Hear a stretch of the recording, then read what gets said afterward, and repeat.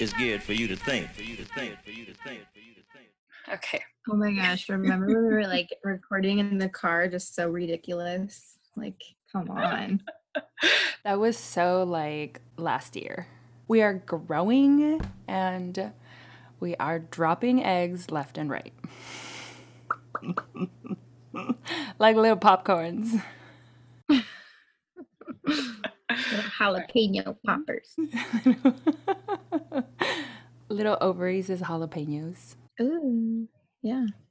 All right. So hello everyone. Hello. Welcome to season dos. Woo woo. Wait, no. Get that out of the way. I didn't think it was going to happen so quickly. Well, you know, we're growing. All right. So this is Venus Creciente. My name did not change, as I thought. Oh, that's right. Right. But it's okay. He's Adora Orgasma here. Yay, yay. We are back for season 2. This is episode 1, season 2. In case you didn't know, this is season 2. Goddess help you. Yes, I am on day 11. Welcome. Welcome, goddess. 90s goddess. We're 90s babies. Woo woo. Shout out to all my 90s cohort babies. I like using random big words, even though it's a small word. So, Isadora, how have you been? I have been wonderful. Since we last recorded, so many things have happened. I've been in what felt like the lowest low I've been in a very long time to like, I'm not going to say the highest high I've been in a long time, but much higher than normal. And it's been beautiful and amazing. Lots of growth and healing happening per the usual. How have you been? Yeah, like that. It's interesting because it's like we're not just asking these questions for like recording purposes, but we also haven't spoken as much as we normally do in this time that we've taken off of the podcast. So Right. We last really checked in when we saw each other, which was beginning of December, and my it is now goodness. mid-January. Wow. So yes, it has been a long time.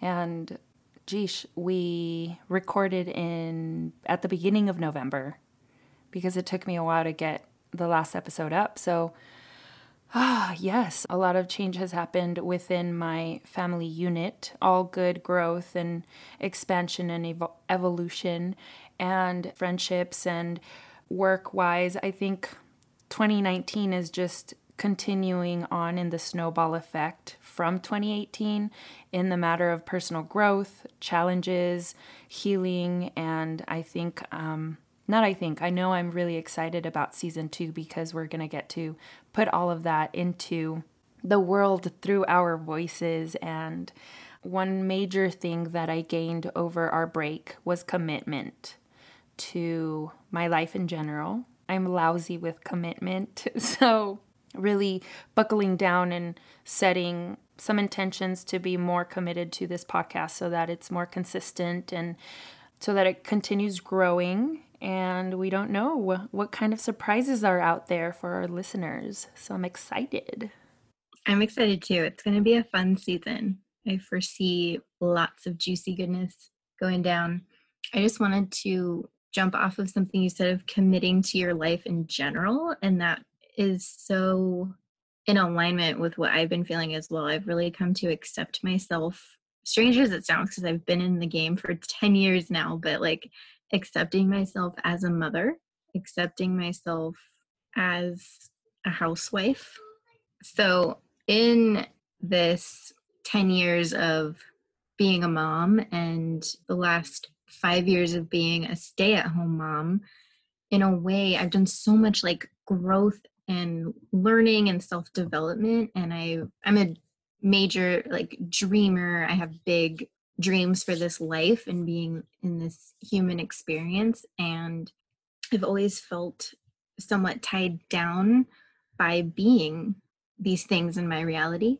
And in just the last few months, really, I've come to accept them and commit to them much more. And I have to say, life is easier and more pleasant. And it's kind of silly to think about, like, how could I have been, denying my circumstance? But you're always thinking of like what you could be doing or what you would rather be doing, and not, instead of just like surrendering to the present. And I consciously like created the life that I have, but I don't know. It's also one of those like grass is greener type of situations too, I think, for a lot of us. So I'm glad that you said that, because that's been resonating a lot with me.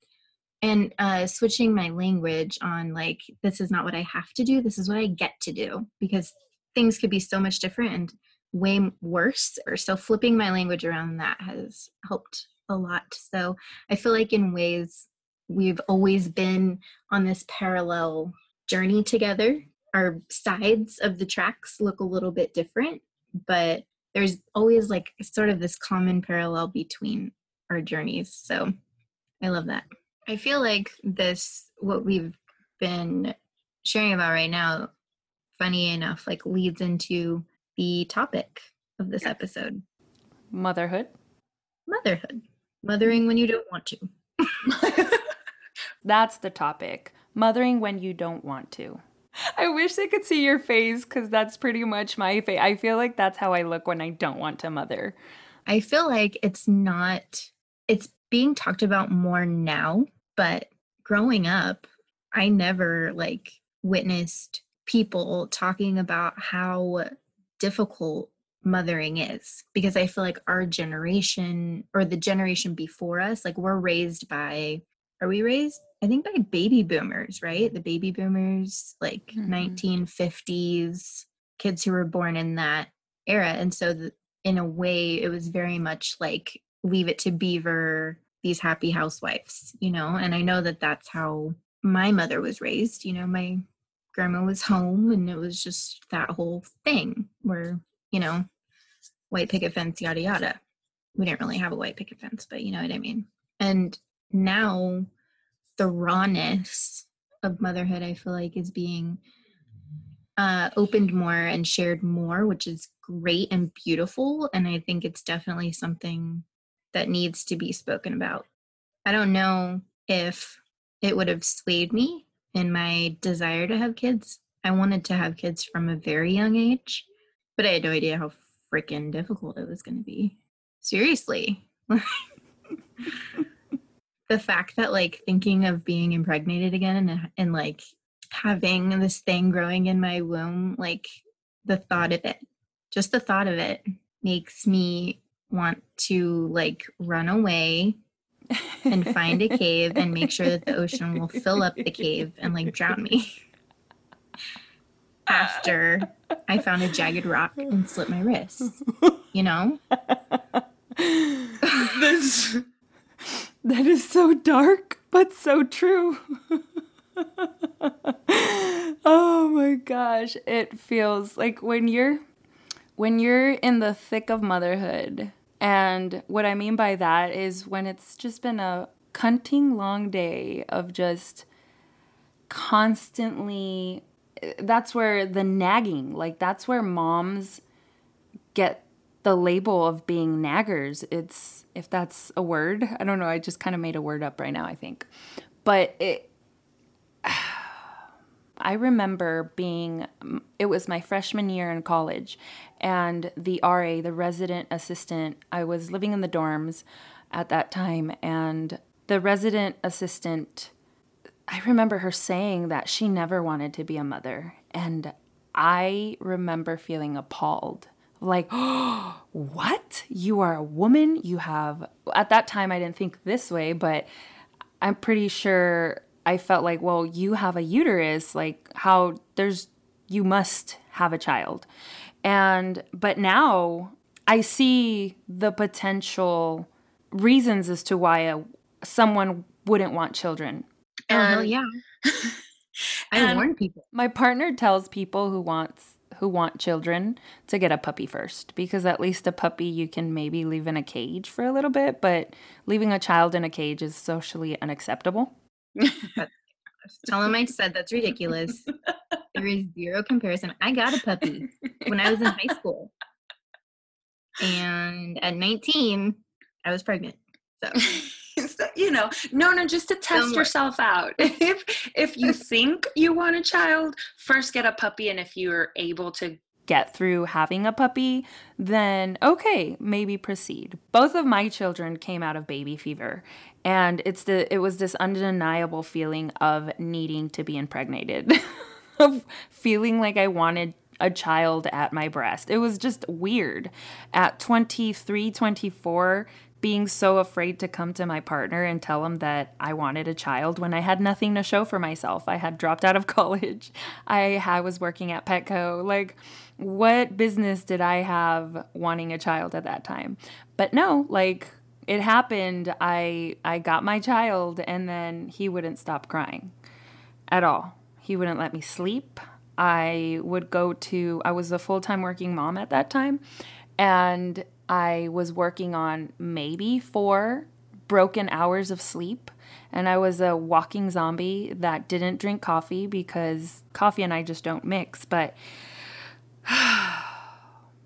and I thought it was hard at that time. And now with 2 children that can communicate their emotions to me, I feel like it's even harder. And not harder, I want to say just challenging. They're challenges. They test my patience.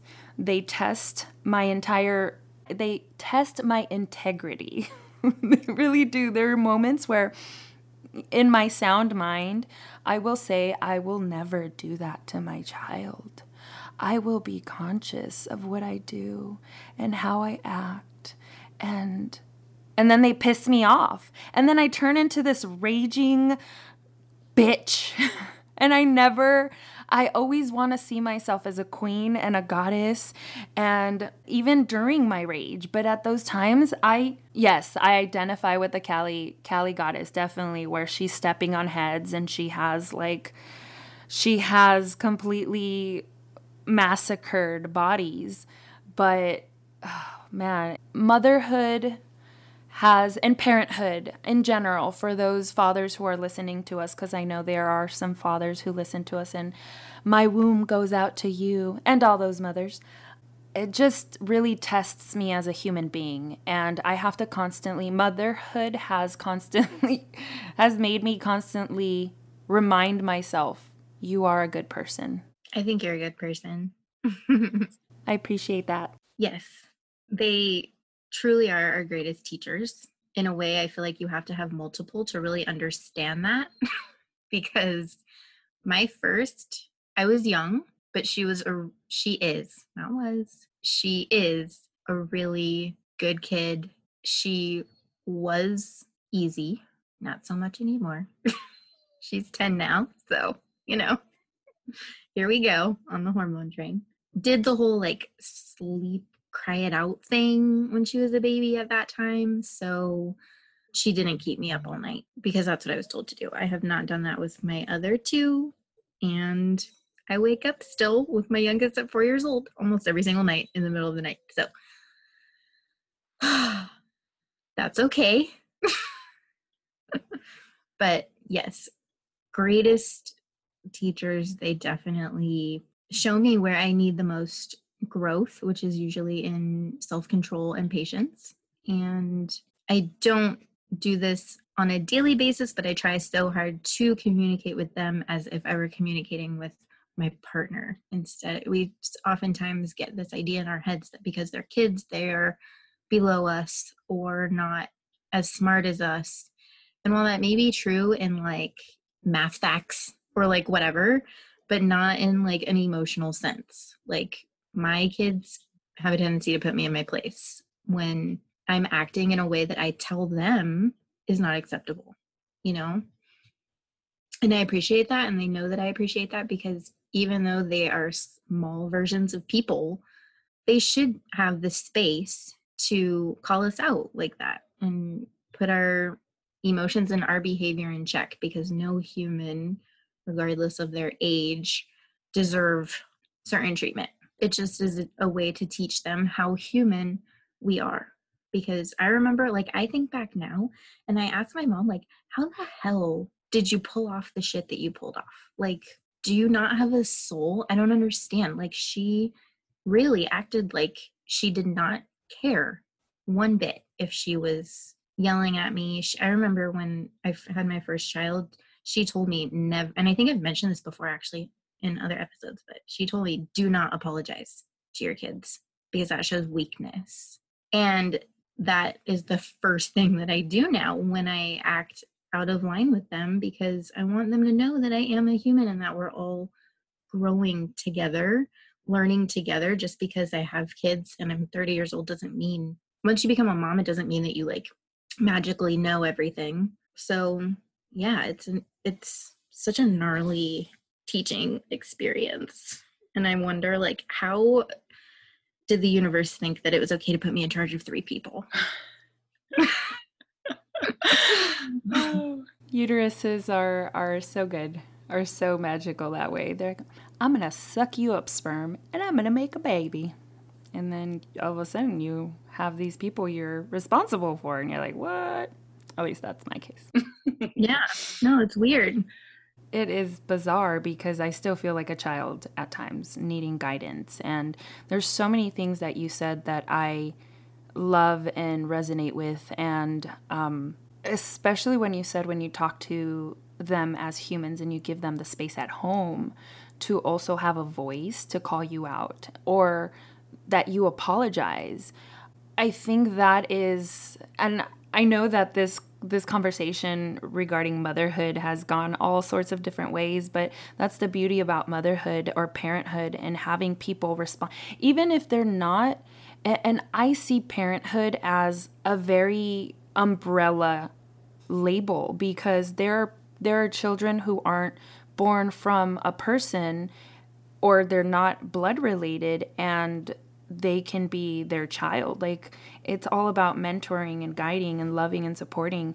And I think that one thing that really has helped me find my place as a mother, as a person responsible for little human beings and their upbringing, their values, their morals, their integrity, you know, all of these things that make us a good human being, is, I think it was in Marianne Williamson's A Woman's Worth. I think it was in that book where she expresses how she sees being a parent as, specifically a mom, because she was speaking about herself, but being a mother is being a child's first spiritual teacher.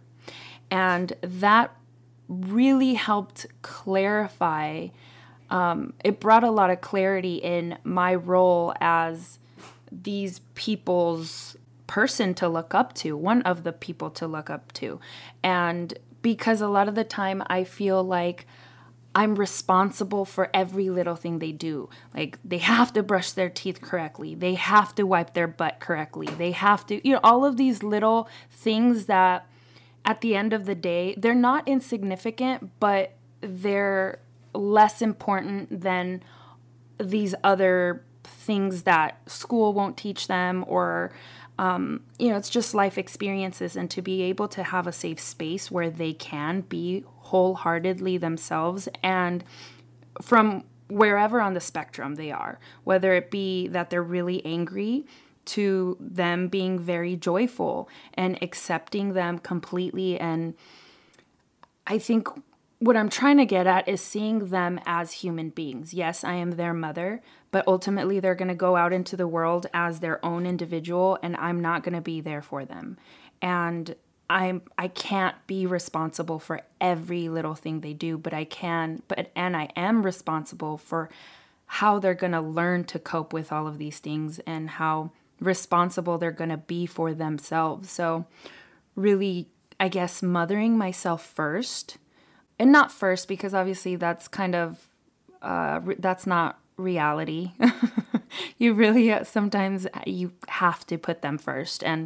But still, knowing that and holding true to the fact that I am and need to be a priority to myself. And there's a child within me that still needs mothering. And that's no longer my mom's responsibility. It's my own.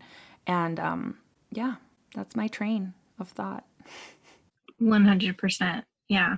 I resonate with a lot of that. And one thing that like popped into my mind when you were talking was like, at the end of the day, there are so many things that in the grand scheme of things are insignificant. And what it comes down to is, how is my child's spirit holding up?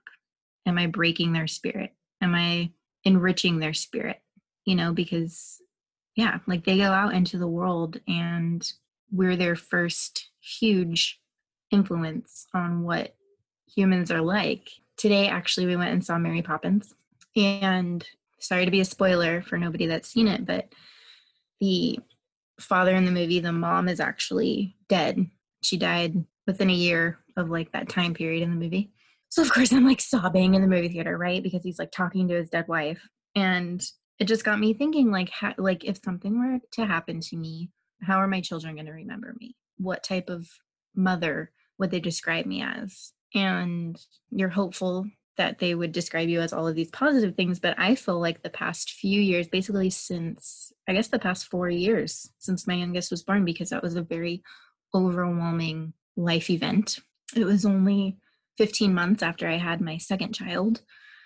I was in my mid-20s, not knowing what the hell I'm doing. So I feel like I have not been the most positive, vibrant, joyful mother that I could be. So it just had me reflected on that, you know, like how do they view me? What type of energy am I putting off to them? And obviously, like being in my space and my frame of mind, like it doesn't look good, because as humans in general, but especially as mothers, we really know how to beat ourselves up. So going forward, that's something that I'm going to be very conscious of on the day to day. You know, is like at the end of the day, how did we interact? If I died tomorrow, like how would their last day with me have been? And it's not obviously like going to be perfect or beautiful every single day. Like we said a few minutes ago, we're humans and emotions are so necessary. That's another thing, is like, I don't want to be this stonewall. I want them to know that you can be sad and you can be angry and all of that. But it's about how you transmute that into those around you. So that was something that hit me today, and I thought I would share because it feels just so relevant and it feels very important. Looking back on my own childhood with my own mother, it's kind of, you know, it's kind of sketchy. And I don't want to be sketchy in their mind when they're older. You know, I want a different imprint. I want my children to want me around during the holidays. Like that. Right? Or when they have, like, if they have babies, I want them to be like, yes, I want you there. Yes, yes, yes. And there's so many things you said, starting with not breaking their spirit. That's a challenging one for me sometimes, because sometimes I just need them or feel the need. I mean, it's time and place, children, you know. The middle of the supermarket is not a time to start throwing a tantrum. Thankfully, my children that I can remember haven't done that, but like picking up my youngest at my mom's house after work is a battle. It's war. Like I get there and she's already screaming and angry at me like, why are you here? I just want to stay here. So it's hard not to want to just break her down and say like, this is what we have to do. So it's really trying to find a balance of, like you said, emotions are so important. And what I've been so emotions are very important. And what you said, it's a day-to-day practice. So sometimes it sounds very overwhelming to be the perfect mom, or to be a mom that you want, like I also want to leave a good imprint. I don't want them to be our age and not want to hang out with me. Like I want them to seek me out just as I'm going to seek them out and be friends. Obviously we're still, you know, there's a hierarchy for lack of better terms, but at that point it's life experience that separates us, because when they're adults, I want to be able to talk to them as adults. And right now, that's really what separates us is just life experience, because we limit them. They learn as much as we allow them to learn. Like, I had to stop listening to NPR with my son in the car because he learned discrimination very well, like from the definition and how to apply it and everything. But having emotions in front of my children has really helped me, because I can communicate to them how I'm feeling and they pick up on it very quickly. I do my best. I'm human and I fall. But I try and tell my children, like, I feel very frustrated right now. And I try and keep my tone down, but, stern, but telling them how I'm feeling so that they can understand instead of only see this raging person losing control and no longer being able to communicate with me. And I have seen a huge improvement in the way that they communicate. My son will easily say, I feel this because of that. And it's a proud moment. Even if it's not a comfortable moment, it's a very proud moment for me as a mom, because I see that they're they're little mirrors, and I can see that I'm doing something right. And so it's kind of like a little carrot in front of me of keep going. Like, just do what you do. Just do what you do. And even when it gets hard, it'll be okay. You won't screw them up too bad. I think that's so true. That's where my partner and I really get caught up as well, is in these little things each day where, like, in the grand scheme, are we going to remember this in 20 years? Are we going to remember this moment? Is it that significant of a thing, to be like this worked up over it? That's a very good point. Sweet. Do you have anything else that you would like to add as like any lingering thoughts about challenges or successes that you've had with your children, or even parenting with your partner? I'm just trying to think of anything. Do some sweet before we transition over to cycle time. I feel like parenting with my partner could be a whole nother episode. Yes, that's true. There's a lot. There's a lot there. I do have a lot to share. Yes, that's true. I like that. That's another episode. Write that down. It might be fun to have them on with us when we talk about that. That would be really cool. Ooh, we should. I know we should have a pre-episode on that, and then we should have. Good idea. That's a great idea. Sweet. Doing it. That's funny. That's great. I love that idea. So, cycle time. We still don't have a jingle, but we do. Cycle time. Cycle time. I'm on day 25. So you're so cute. Thanks. Right now. So, like end of summer, I guess, 2018, my cycle got down from 27, 28 days to 23. Then at the end of November, I had a 28-day cycle. That was a complete shit show.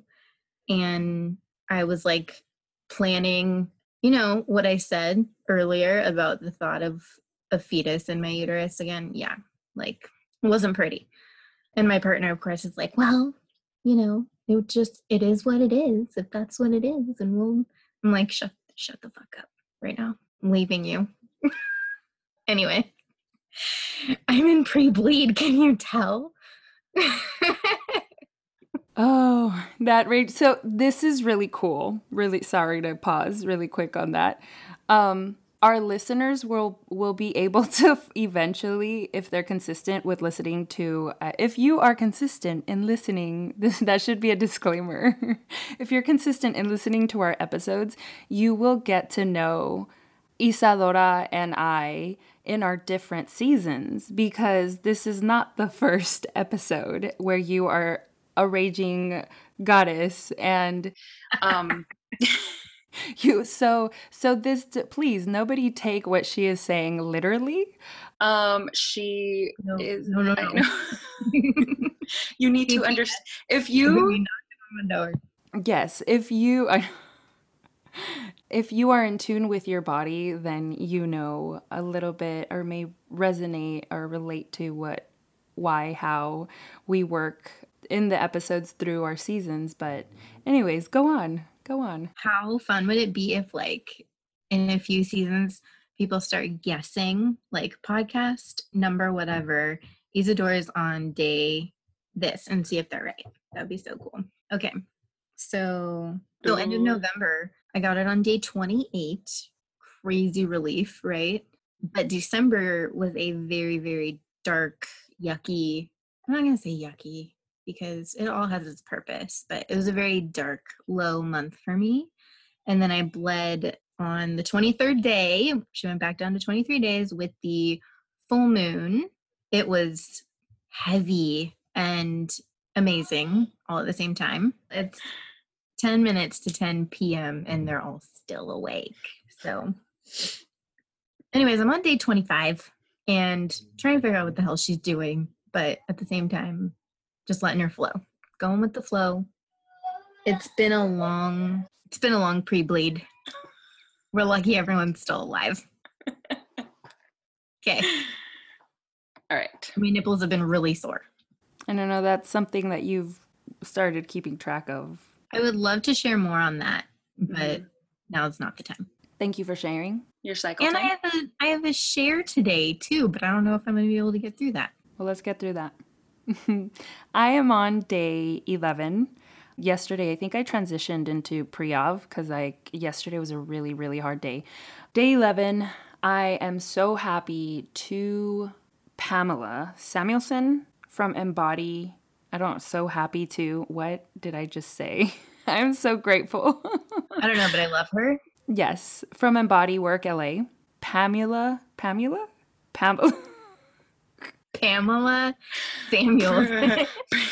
I'm in pre-op. That's normal. Pam Samuelson from Embody Work LA, who, when we went to the orgasm event back in August, I met her and she recommended that I start taking vitamin D supplement to shorten or just kind of regulate or help my cycle some way, shape, or form. So I've been taking vitamin D supplements at least since September. So September, October, November, December, January. So almost, let's say 5 months consistently every day, once or twice a day. And my cycle has dropped from an average of 43 days to an average of 30 days. Which is mind-blowing for the last 3. Yeah, womb-blowing. It's insane because I had given up on the fact. I was just like, my cycle is going to be anywhere from 40 to 50 days. And as you know, as you have mentioned multiple times in this episode, as a woman, that's just a terrifying number of days to be waiting for your bleed. I'm just so happy to have a more regulated cycle. I'm currently bleeding roughly with the new moon.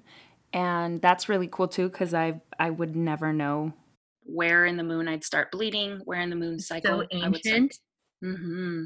You are tapped into some ancient shit. Yes. Okay. I love you so much. I got to wrap this up. Okay. Sounds good. I love you. Thank you so much for coming to listen to us. And ovary out.